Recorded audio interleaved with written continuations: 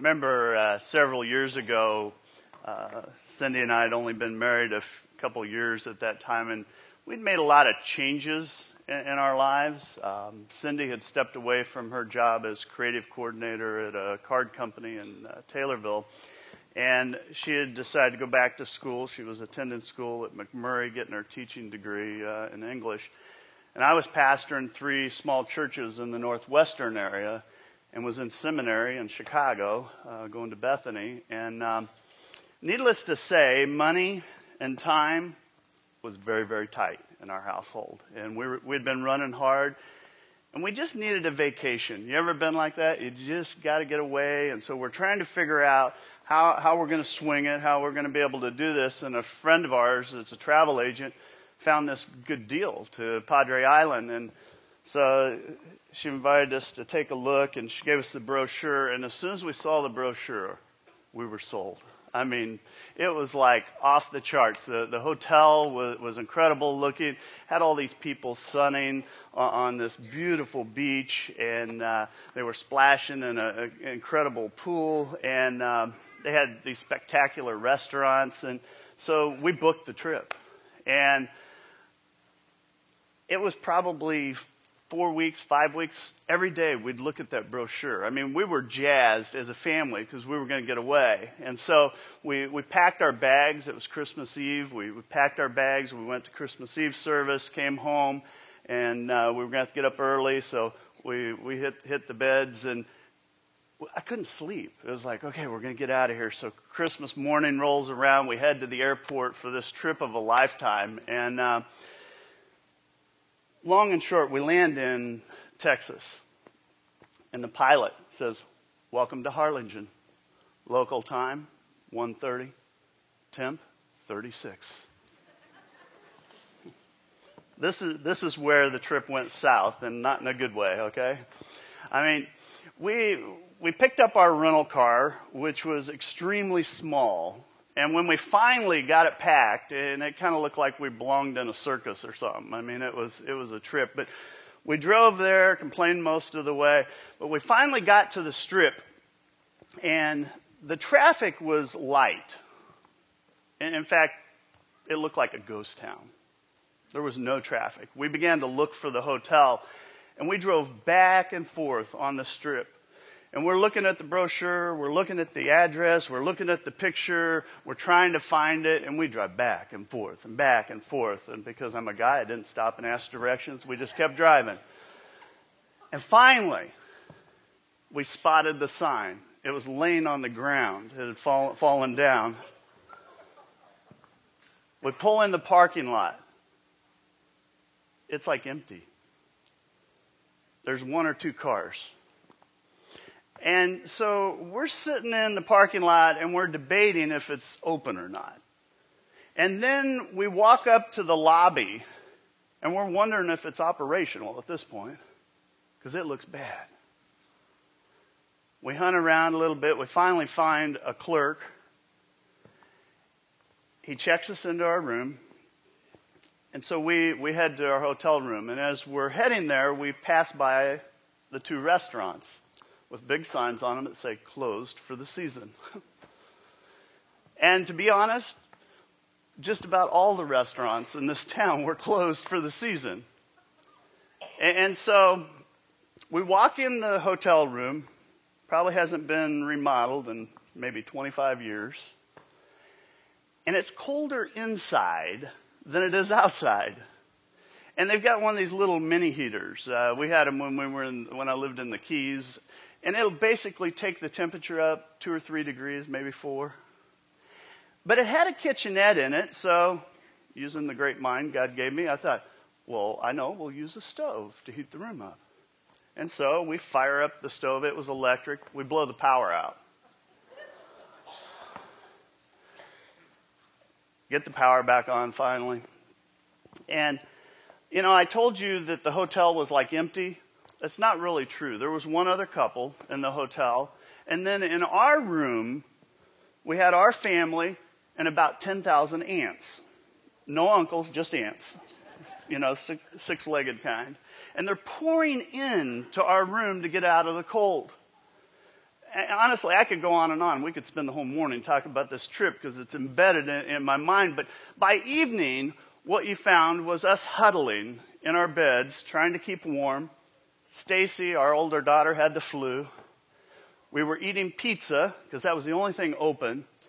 And get this, we were watching Christmas Vacation for the very first time. That's true. Every time we watch it, we go, you remember going to Padre Island? But it was like we were living it. I mean, it just was. Now, I have to say, when we were laying in bed, we had this great view of the beach and the pool. Not through the window. It was too dirty to see through. But the door had been cut about 3 inches too short. And so the kids were able to lay in their bed and count the dead birds that were in the pool.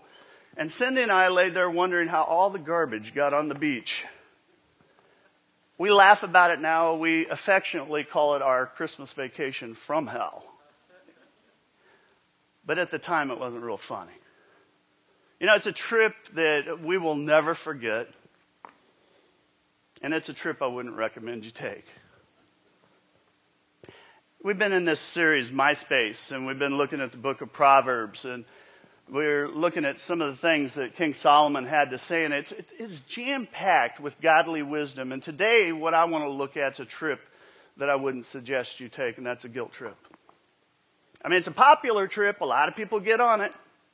But when you look around my space, when I look at my life, it is usually pretty easy to find my guilt. And friends, when you find my guilt, it will mess you up. It will mess you up. It is not what God intended for your life. And so today what I want to do is look at how do you avoid going on that guilt trip in your life? I mean, what do you normally do with guilt when it hits? I think people do one of about 4 things with guilt. When it comes to guilt, we get really creative. Some people try to reduce it in their life. And I think there's different ways we try and reduce it. Some people try and bury it. You ever had someone give you the advice and they'll say, you got to bury your past? It sounds good. But the problem is it doesn't work. The fact is, it keeps resurfacing. It resurrects itself. You know, it's kind of like the old horror movie, the Night of the Living Dead. You know, when it comes to my guilt, we try and bury it, but somehow it keeps coming to life. Somehow it crawls out of the grave. It creeps in our minds. And at times, I'll be honest, guilt can overwhelm you. Especially when it's in my space. Some people try and trivialize it. You know how this goes. You go, oh, well, it's not a big deal. It's not a big deal. But why is it that it hangs on for so long? I mean, why is it that it bothers you? Why is it that you've been letting it be there for 10, 15, 20 years? You see, you try and reduce my guilt, but it doesn't work. You try and rationalize it. You know, well, everybody's doing this stuff. You know, it may be true, but it doesn't make it right. You can always look around, and I've said this about the comparing game. You know, see, it's rationalizing to ourselves, but you go, you know, I'm a lot better than Osama bin Laden.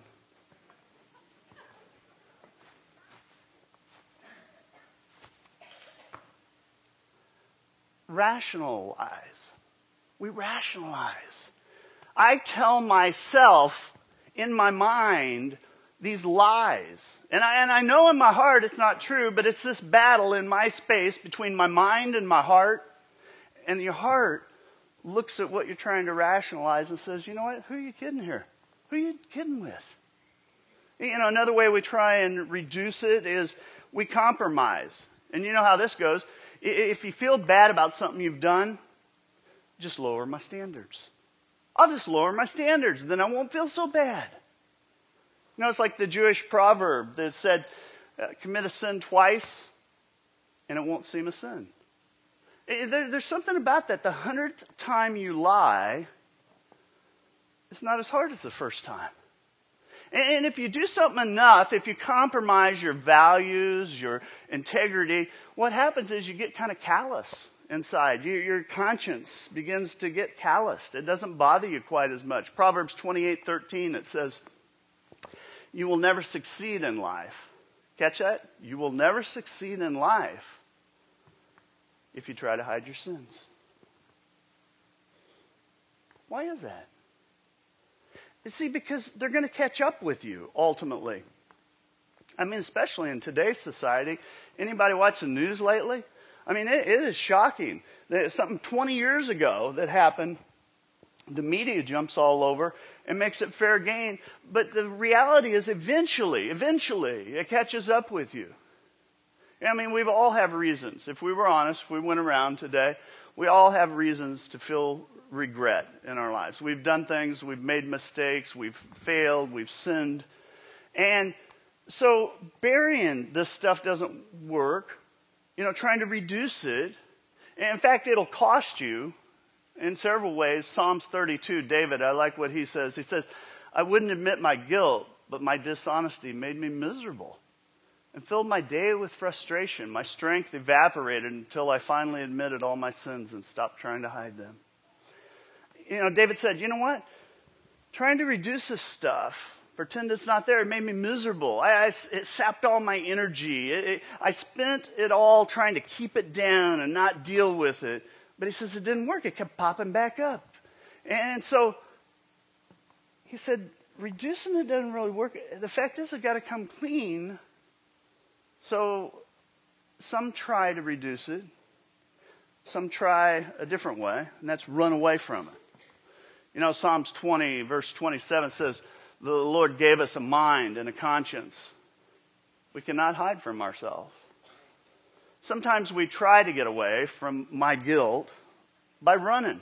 You ever tried that? It doesn't really work. I mean, how do we run in our lives? We do it different ways. Some people do it. They simply overwork themselves. They become workaholics. They keep themselves running and busy, kind of full throttle living. Why is that? Well, here's the idea. If I run hard enough, I don't have to deal with my guilt. If I think about all those dumb choices I've made, if I slow down, I'm going to have to deal with that. And so we run. And we run. And then fatigue hits. And then you lay your head down on the pillow and you're tired. And the moment you slow down, what happens? That feeling wakes up. You did it. You know what you did. Guilt. My guilt. It comes back out. Some people run, they try and escape through drugs or alcohol or sex or Disneyland fun fixes.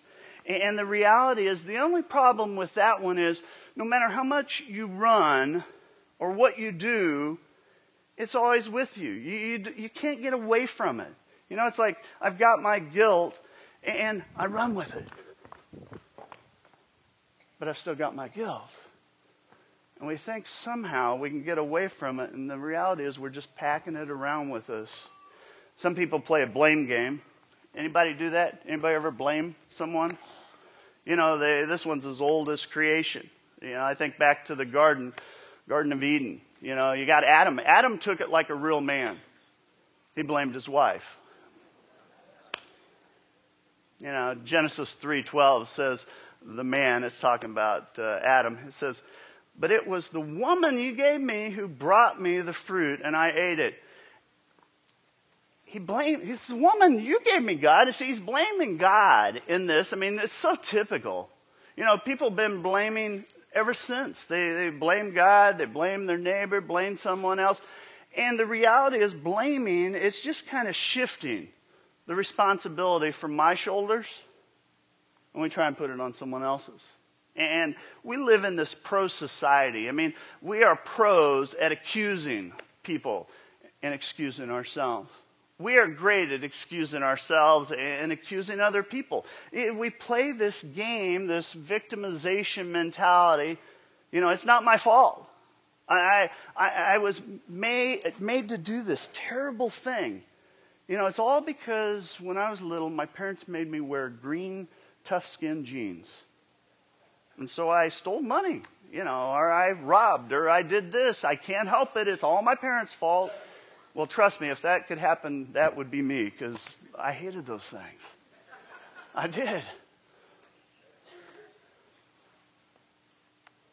See, you may play the blame game, but the reality is it doesn't work.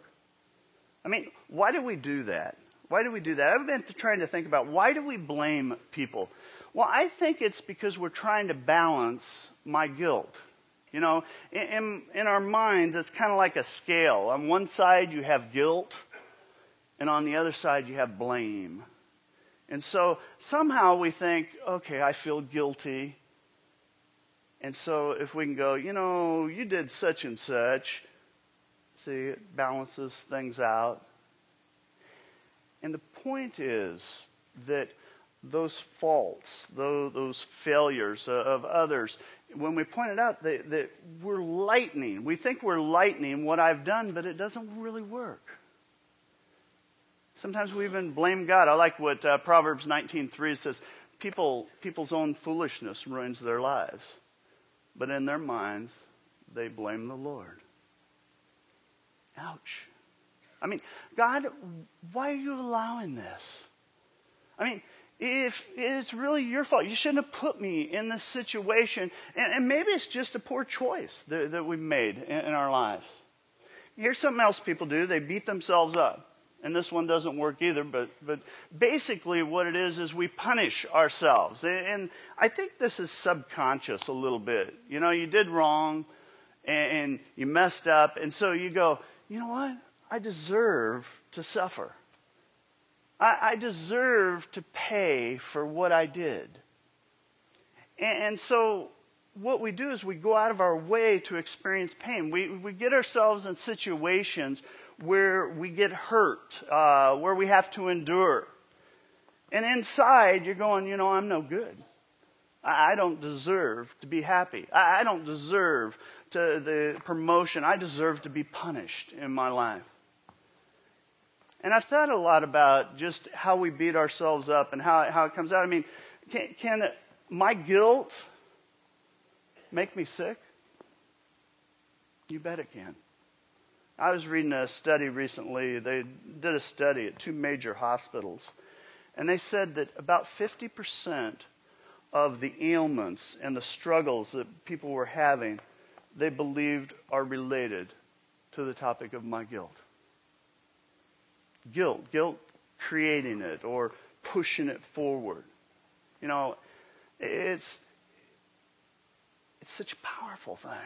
Such a powerful thing. Can a guilty conscience make you depressed? Absolutely. I've seen it a lot.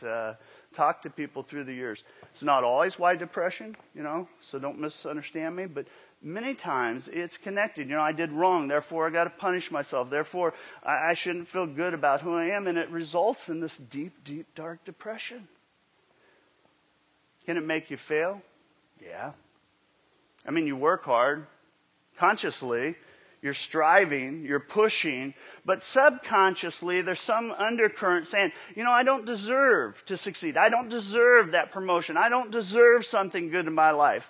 I'm a bad person. You see, my guilt, it'll sabotage your efforts. Guilt has this amazing way of causing us to punish ourselves. I mean, that's what happened to David. David writes in Psalms 38, he says, my guilt has overwhelmed me like a burden too heavy to bear. My pain grows and festers because of my foolish sin. I am bowed down and brought low. All day long I am filled with grief. That's pretty uplifting, isn't it? A lot of pain. Pain. The problem when you buy into this beat me up mentality is it never stops. It grows. Round after round after round. You keep trying to get a handle on it, but it just keeps you down and it keeps pushing you. And what's amazing is sometimes people will beat themselves up for 20 and 30 and 40 years. I've talked to people that have spent their entire life broken and beaten down because of it. The secret shame, pain in my space. we hold on to my guilt. And every time something goes wrong, you go, God's just getting even with me, I guess. And you hold on to it and you don't let it go. Here's what I want to say today. Enough's enough. That isn't what God planned. The price has been paid. You can be free. You can live without that my guilt in your life. Because there's a better way. I mean, what should we do with guilt? Well, the Bible's clear. In fact, very specific on how we avoid going on that guilt trip. And I believe you can leave here today freed up. Leave my guilt here. If you just take some simple steps. And I say they're simple. I didn't say easy. They're simple. They're easy to understand, but they're not easy to carry out. And the first thing you got to do is name it. You got to name it. You don't try and reduce it. You don't try and trivialize it. You don't try and ignore it. You don't play the blame game. You just say, what I did was wrong. It was sin. It was stupid. It was a mistake. It was selfish. I willfully did it. I did it because I wanted to. To get ownership of it somehow. Proverbs 28 says, you will never succeed in life if you try to hide your sins. But here's the second part. But if you confess and turn from them, you'll receive mercy. Hiding, lying to yourself, pretending it's not an issue will jam you up. If you want to turn it around, you've got to name it. You've got to own it. You've got to be willing to call it what it is. To quit playing the games and just say it. God, you were right. You've got a better way. I was wrong. That's a hard one to say, though. If you're really serious about dealing with my guilt, clearing your conscience, I got a little bit of homework for you. And trust me, you'll go, well, this sounds ridiculous, but it works. Get a pen and a piece of paper, find a quiet place, maybe get a notebook. And then just sit down, and right before you put the pen to the paper, just say a little prayer and say, God, help me to recall, whether it's conscious or unconscious, any feelings of guilt I have in my life. And then begin to write down all the things you feel guilty about. Lamentations, the 3rd chapter says, let us examine our ways and test them and return to the Lord. In other words, do a spiritual inventory in your life and write down all the things that you feel guilty about. Why write it? Well, because there's something that happens when you go from mind to pen that it gets very specific. And so, as you move that direction, you begin to clarify. You get very specific. I remember the very first time I sat down and did this exercise. I thought I was going to write a book. Seriously. I mean, it was overload. I was amazed at how many things I drew from that went so far back. Just make your head spin. And then, after you've written, and you just can't think of anything else, then I want you to take all those papers, those pages, whatever you've got, and basically just say, okay, God, here's all my guilt, all my stuff, all this garbage in my life. And I'm giving it to you today. And then read your list. Just read it. After you name it, see, that's the naming, then accept responsibility for it. And this is more than naming here. This is where you take full ownership. It was my fault. I don't rationalize it. I don't say, well, it wasn't that bad. There are a lot of people doing worse. Everybody's doing it. None of that. I don't blame people. It was mostly their fault. In fact, here's what I would say about that. It may have been mostly their fault, but that's not what really matters. It may have been 90% their fault. Probably not. It was probably 50-50. But even if it is, let's just take the extreme. It was 99.9% their fault. I only had this little bitty piece to do with it. 0.1%. here's what I would say. Quit focusing on the 99.9 and focus on the 0.1% that's you. Because you're the one that carries the guilt. They have to deal with their guilt. You got to deal with yours. I don't minimize it. I don't make excuses for it. But I accept responsibility for it. David, there's this great story told in the Old Testament. David's in the penthouse of the palace. He's got the best look of all Jerusalem. He looks across to the apartments across the street. There's a young lady by the name of Bathsheba. She's taking a bath up on the roof. She doesn't have any clothes on. Seems odd in our day, but he noticed her. I don't know if he had his binoculars out, not sure, but what I do know is he sent word to her. They didn't have cell phones back then. Didn't have a way to, so he sent his assistant. David ends up having an affair. And it gets even more muddled because she gets pregnant. And David sends her husband to war, basically murders him. And David tries to hide it. He tries to run for cover. He doesn't want to deal with it. And he fights for some time, but finally he gets exposed. And then David has to deal with his guilt. And although he takes that step in his life, David owns it. And I like what David says. He says, I recognize my faults, and I'm conscious of my sins. No blaming. He didn't blame Bathsheba. He didn't say, well, everybody else is. No, he just took ownership of it. And here's what I'm convinced of, and I could tell you story after story out of the Old Testament and the New Testament, that if you're going to escape my guilt in your life, you're never going to do it till you take responsibility. Admit your faults. Admit to one another what's going on. Begin to deal in an honest way up front. I think one of the steps, and it's a piece of what being a church is admitting your faults to one another. Now, I'm not suggesting we stand up in here today and go, hey, let me tell you about all my faults. But I'm saying to find someone that you can begin to share with. And let me be clear on this. Guys find guys and women find women. And you build the kind of relationship that's essential in life. But James 5:16 says, admit your faults to one another and pray for each other so that you may be healed. Did you catch that? So that you may be healed. You go, well, what do we need to be healed from? My guilt. You see, God's word seems to indicate that revealing is the beginning of healing. Why drag another person into it?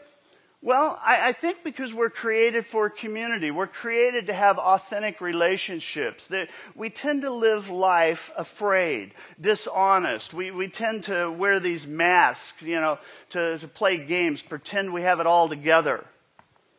In fact, we try and act like we don't sin. The reality is everyone knows we do. But part of sharing, see, here's what I think happens is we have to realize we're human. And the more you hide, the more shame, the more hurt, the more my guilt we have. I'm convinced everyone needs at least one person in their life that they can just spill it all. Good, bad, ugly. Someone that will love you and accept you no matter what you say, no matter what you do. There's something very freeing about that. But see, we've got to accept responsibility if we're going to free ourselves from my guilt. And here's the third thing you've got to do, and that is ask for forgiveness. 1 John 1:9 says, if we freely admit that we have sinned, we find God utterly reliable. He forgives our sins and makes us thoroughly clean from all that is evil. When we admit our sins God forgives us. He cleans the slate. He takes away my guilt. It says thoroughly cleaned, thoroughly cleaned. He forgives completely. He wipes it out. He erases it. How do you ask for that forgiveness? Well, let me tell you what you don't do. Because I think a lot of people do this the wrong way.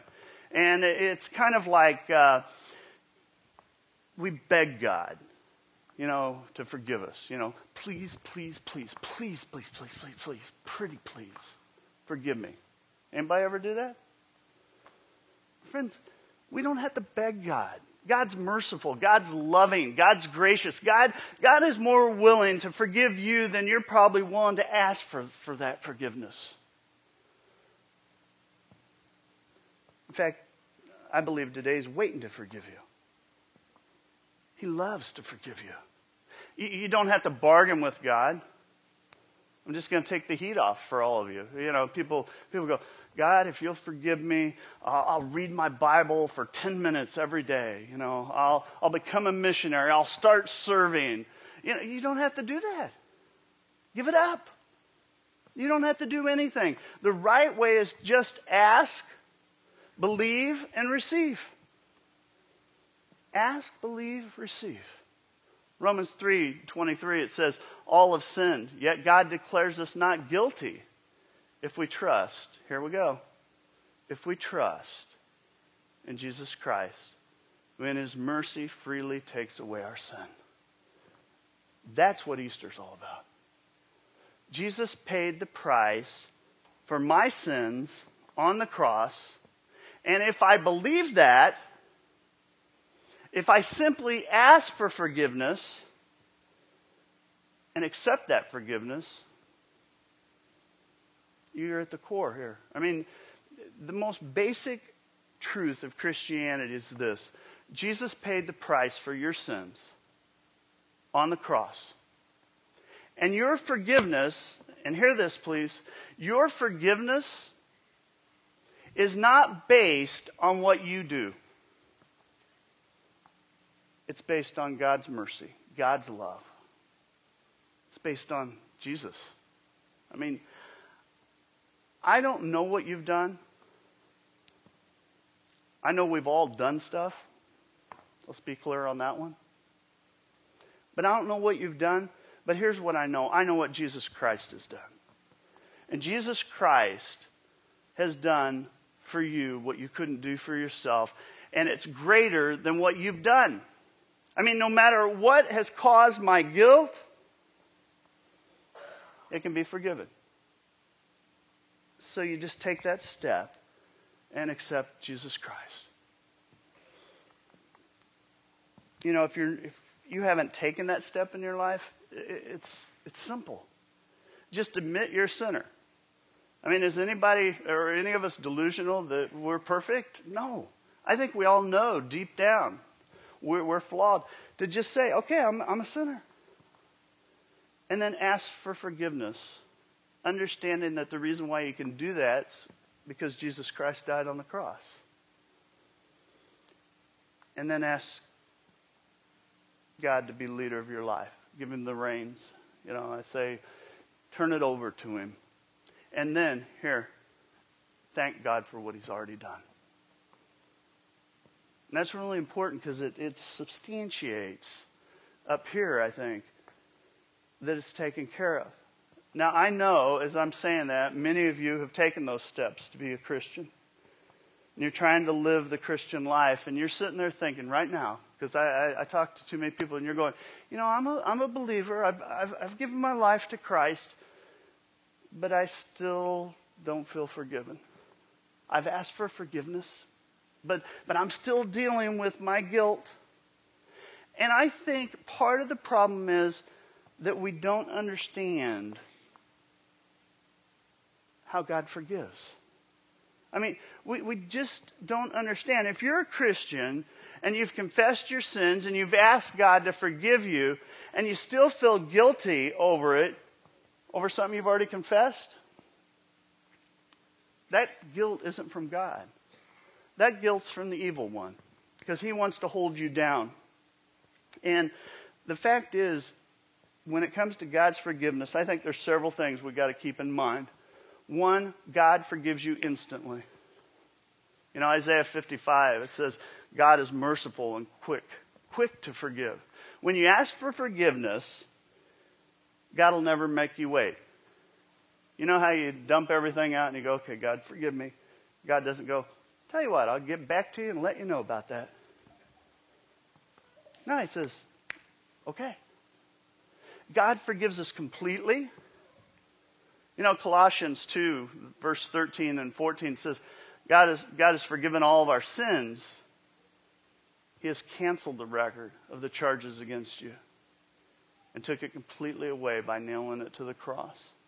When Jesus died for your sins, which ones did he die for? All of them.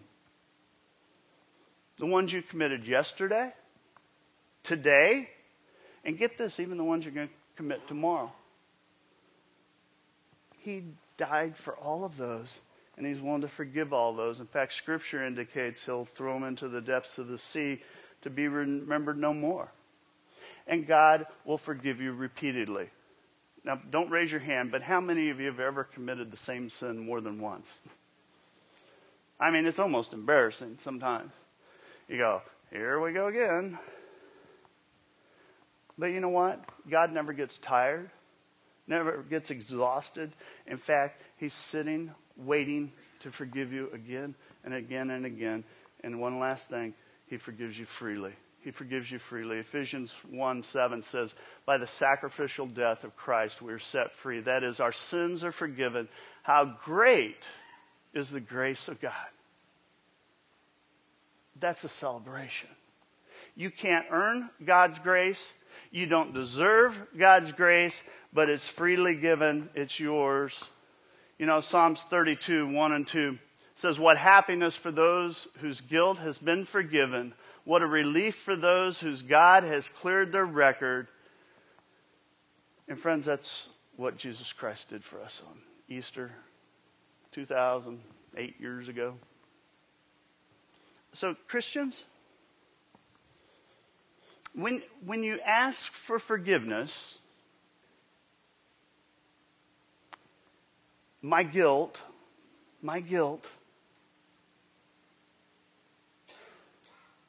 for a Christian, if you've taken that step, my guilt has no place in my space.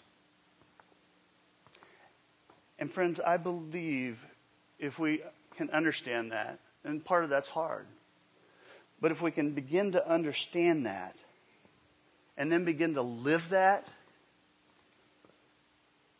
we would be free. And it would change everything. My guilt, my space, no guilt because of Jesus Christ. Let's bow in a word of prayer together. Our holy God, we thank you that you loved us so much you sent your Son. And you knew when you sent him that it meant he was going to have to die. Not because of what he did, but because of what we did. And God, I thank you that you've had that unbelievable grace with us, that you have loved us when we're unlovable. That you're sitting there wanting to free us up when we want to beat ourselves up. And God, I pray that as we leave here today, that we'd just be free, that we could dance and celebrate, that we can enjoy the life and the people that you've put into our lives. And God, help us be mindful of the times we step out, that we mess up. But God, I pray that you'd help us all know that my guilt has no place in my space. God, we give you the glory with all we say and do. We thank you. We thank you for Easter. It's in Christ's holy name we pray. Amen.